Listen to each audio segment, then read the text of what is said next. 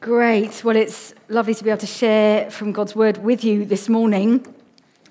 Last week was the final message in our series in Nehemiah, which I hope you'll agree has been a really helpful series. We've had lots of positive feedback from that series, people describing it as being timely for us as individuals as well as us as a church. We've been reminding ourselves in that series that our God is in the rebuilding business, whether that's for us, our church, or our communities. And so now that series is finished and we're looking ahead to what's next. At the end of November, our Advent series will begin. Is it too early to mention the C word? You see, this is how to divide a church. Some of you have bought Advent calendars already, I know it. We're looking forward to Christmas, and in due course we'll be sharing with you what our teaching series is and what our plans are for Christmas time. Looking forward to that. And we've also got our anniversary weekend celebrations in November as well, where Ken Benjamin, our previous senior minister, and his wife Sue will be back on November the 21st here on the Sunday speaking to us. And so here we are now, and as I mentioned earlier, I'm beginning a short 4-week mini-series that we have called Trustworthy Sayings. Trustworthy Sayings. In the books of 1 and 2 Timothy and Titus, the Apostle Paul uses the phrase, "Here is a trustworthy saying," 5 times. Here is a trustworthy saying, he says. And what we want to do is to take 4 of those over the next 4 Sundays. Trust and knowing who we can trust, and truth and knowing who to believe and who speaks words of truth is a very real issue for us today. And in this series, we're going to be paying attention to these trustworthy sayings from the Bible and seeing what we can learn about the truth of God and ourselves and each other.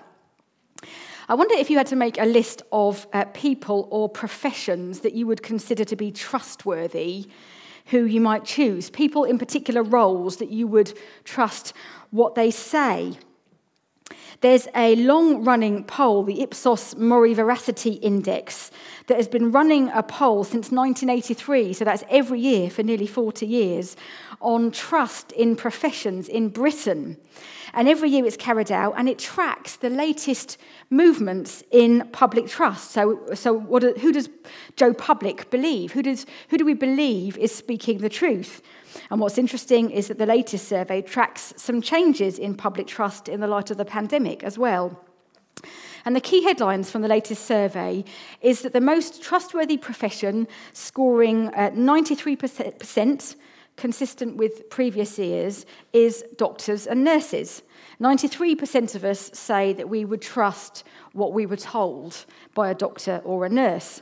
Also scoring pretty highly are teachers, vets, care home workers, judges and paramedics. I, of course, was interested to know where clergy or ministers sat in the Veracity Index, and I was encouraged that it was actually quite high. Interestingly, right next to hairdressers. I didn't quite know what to make of that. There are hairdressers here among us, I'm sure, and I'm sure you're very, very trustworthy, but I'd found it quite amusing. At the bottom of the list, you may not be surprised to know that the public consider to be the least trustworthy are politicians and government ministers, along with journalists.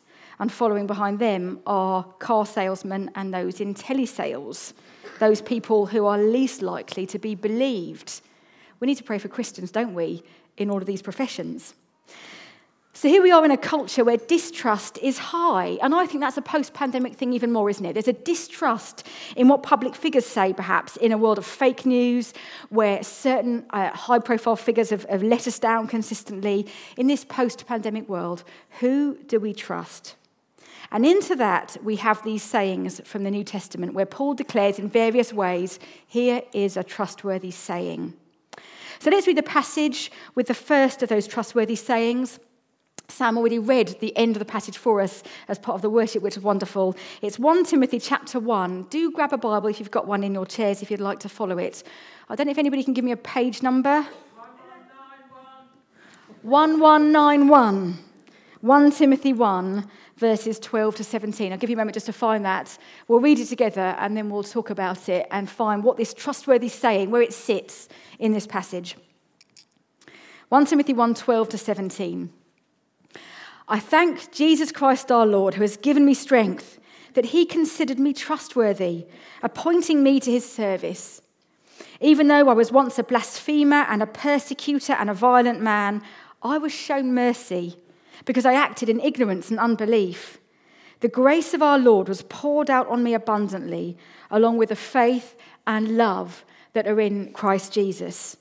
Here is a trustworthy saying that deserves full acceptance. Christ Jesus came into the world to save sinners, of whom I am the worst. But for that very reason, I was shown mercy, so that in me, the worst of sinners, Christ Jesus might display his immense patience as an example for those who would believe in him and receive eternal life. Now to the King eternal, immortal, invisible, the only God, be honour and glory forever and ever. Amen. What a wonderful passage. Makes a bit of a change to like an epic Nehemiah chapter, doesn't it, as well? This concise 5 verses of richness. And in the middle of this passage, Paul announces, here is a trustworthy saying. And what is the trustworthy saying? Christ Jesus came into the world to save sinners.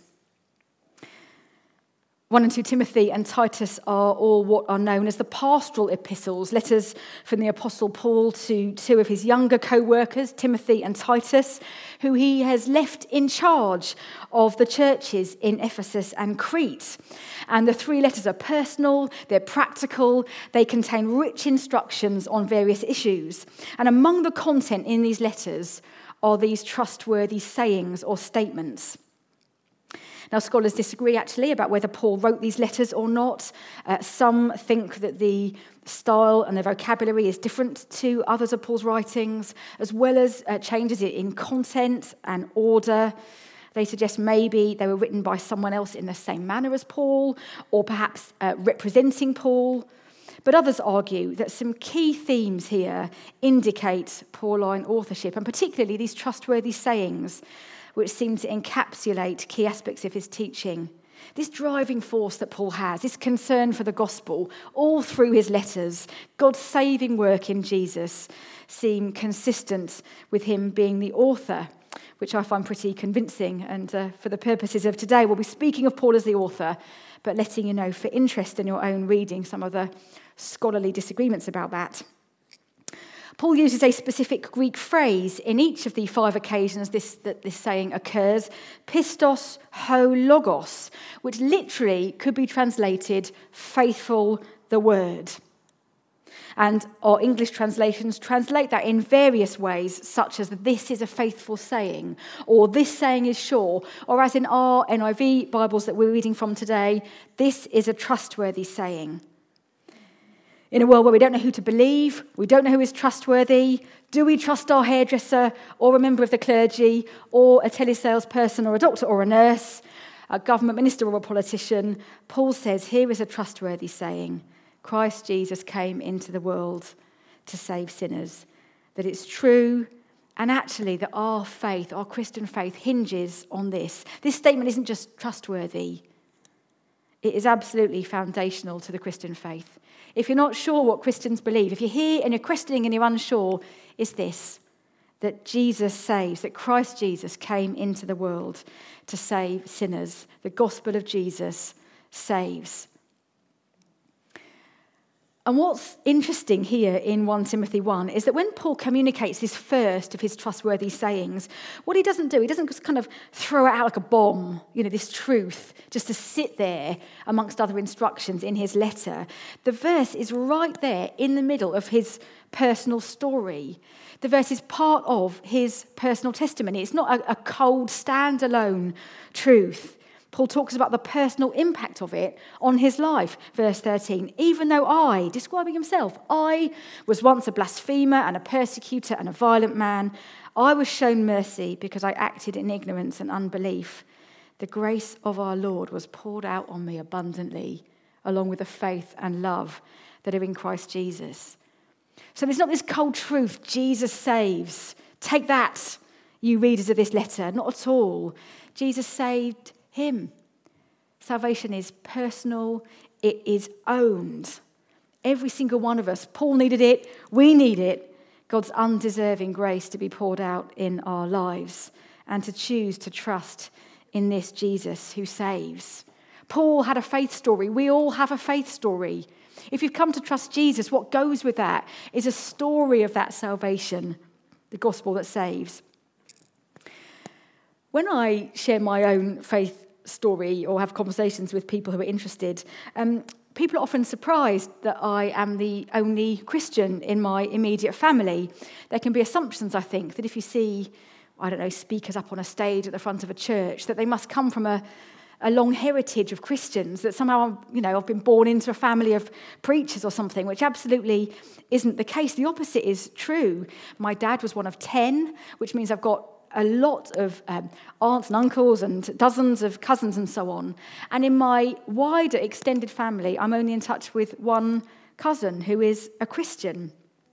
Finding faith as a teenager for me, and even into my adult years, has been complicated, but without having a faith framework growing up to base it on. I had no Christian worldview at all. My mum she'd shake her head at me about my faith, really. She said to me once, I think I was in my late teens, and she kind of sat me down with that serious mum face, when you think, what have I done? And she said to me, Ellen, are you sure you don't want to go to more parties?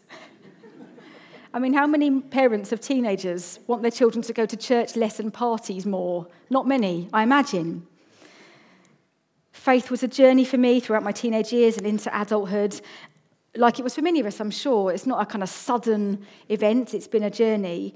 But I do remember hearing the gospel explained and realising that it was true, that it was real, that it was for me, and that I needed to respond to it. That actually I fell short of God's standards. I needed his forgiveness and grace. Christ Jesus came into the world to save sinners. There is so much that I don't know at the moment. There is so much uncertainty around for us all. But I do know that the gospel saves, that Jesus is my saviour. I have put all my eggs in his basket. The Bible Society promotes this particular Sunday in the year today as Bible Sunday, a chance to celebrate the scriptures. And what Paul does here in 1 Timothy is points us again to that source of our trust. What we read here in the Bible is trustworthy and true. You might not know who to believe. You might feel despairing when you look around you. But this trustworthy saying is worth banking on. And I encourage you to do that. And then just as we believe in the truth of the gospel, Paul goes on to demonstrate how it doesn't just save, but it actually transforms. That the gospel, this truth that's not cold, that's rooted in a real story, actually transforms lives. Paul says, Christ Jesus came into the world to save sinners, of whom I am the worst. What does he mean by that phrase? He's surely not saying that he has technically sinned more than anybody else, that his sins are greater in depth or in number than anyone else ever. It's not that. What Paul's doing here is recognizing that his sin and the impact of that on a holy God is crystal clear to him. He's grasped the enormity of God's forgiveness to him, and he sees his own sin in the light of that. You know when you're somewhere really beautiful and you're looking out at an incredible view, maybe a beautiful sunset or something, and that feeling that you get of the enormity of what you're seeing and the insignificance of yourself in comparison. Or maybe you're paddling in the sea and you've got your ankles in, and as you paddle a bit deeper and you look out, somehow the vastness of the ocean seems more significant as you paddle that bit further. The magnitude of it seems greater. I think it's a bit like that. That the more you experience God's grace, the more you realise how wonderful that is, the more you realise how vast it is and how much you need it. Paul says, I am the worst sinner that I know. I know the value of the grace that I've been shown. And that's true for us. Jesus Christ has saved me, a sinner of whom I am the worst, because I know how much grace I need. And if we think that should make us unhappy, a bit miserable, isn't it? All this talk about how sinful we are. Actually, the opposite is true. There is joy, so much joy, in knowing that this expansive grace that stretches out is available to us. And when we know the truth of it, it transforms us. Paul says in verse 16, I was shown mercy. Why? So that in me, the worst of sinners, Christ Jesus might display his immense patience as an example for those who would believe in him and receive eternal life. Our lives are to display the grace of God. Our lives are to be examples in the world.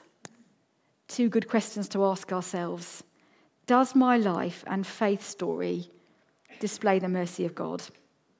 How can I be an example of the grace of God in the world this week?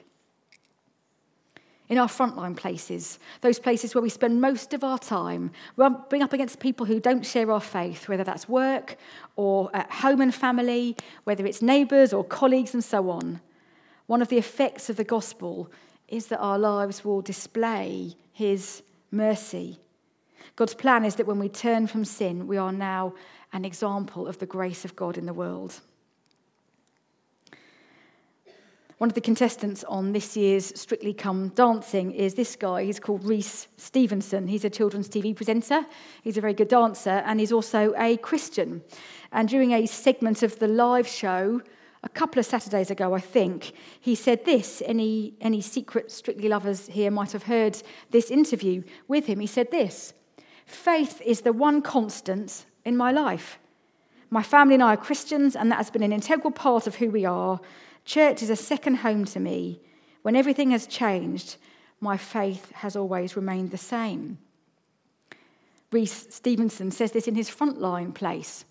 It actually got beamed out to millions of people, acknowledging the difference that his faith has made, the constant that it is. Interesting that there's another Christian Strictly celebrity, Dan Walker, the BBC breakfast presenter, who also talks really openly about his faith. Now, our frontline places aren't quite so... There's less fake tan, let's say, in our own frontline places, not so glamorous and glitzy. But actually the point here is that wherever we find ourselves, whether it's an audience of millions or an audience of our next door neighbour or whatever it might be, there's something about the willingness to be brave and communicate the difference that our faith makes, that our lives are to display the mercy of God. And of course we do that in word and in deed, by the words and the actions of our lives. That could be our prayer this week. Lord, would you make my life and my faith story display your mercy? Help me to be an example of the grace of God in the world this week. This trustworthy saying is an anchor for us in uncertainty, in distrust. It's the foundation of our faith. It saves and it transforms. And we can respond to that saving grace and allow the gospel to transform us and pray that we would then reflect that glory to the world. Let's pause and pray. Maybe the band want to come back. And I just want to give us a moment. Maybe you might just want to reflect on those two questions.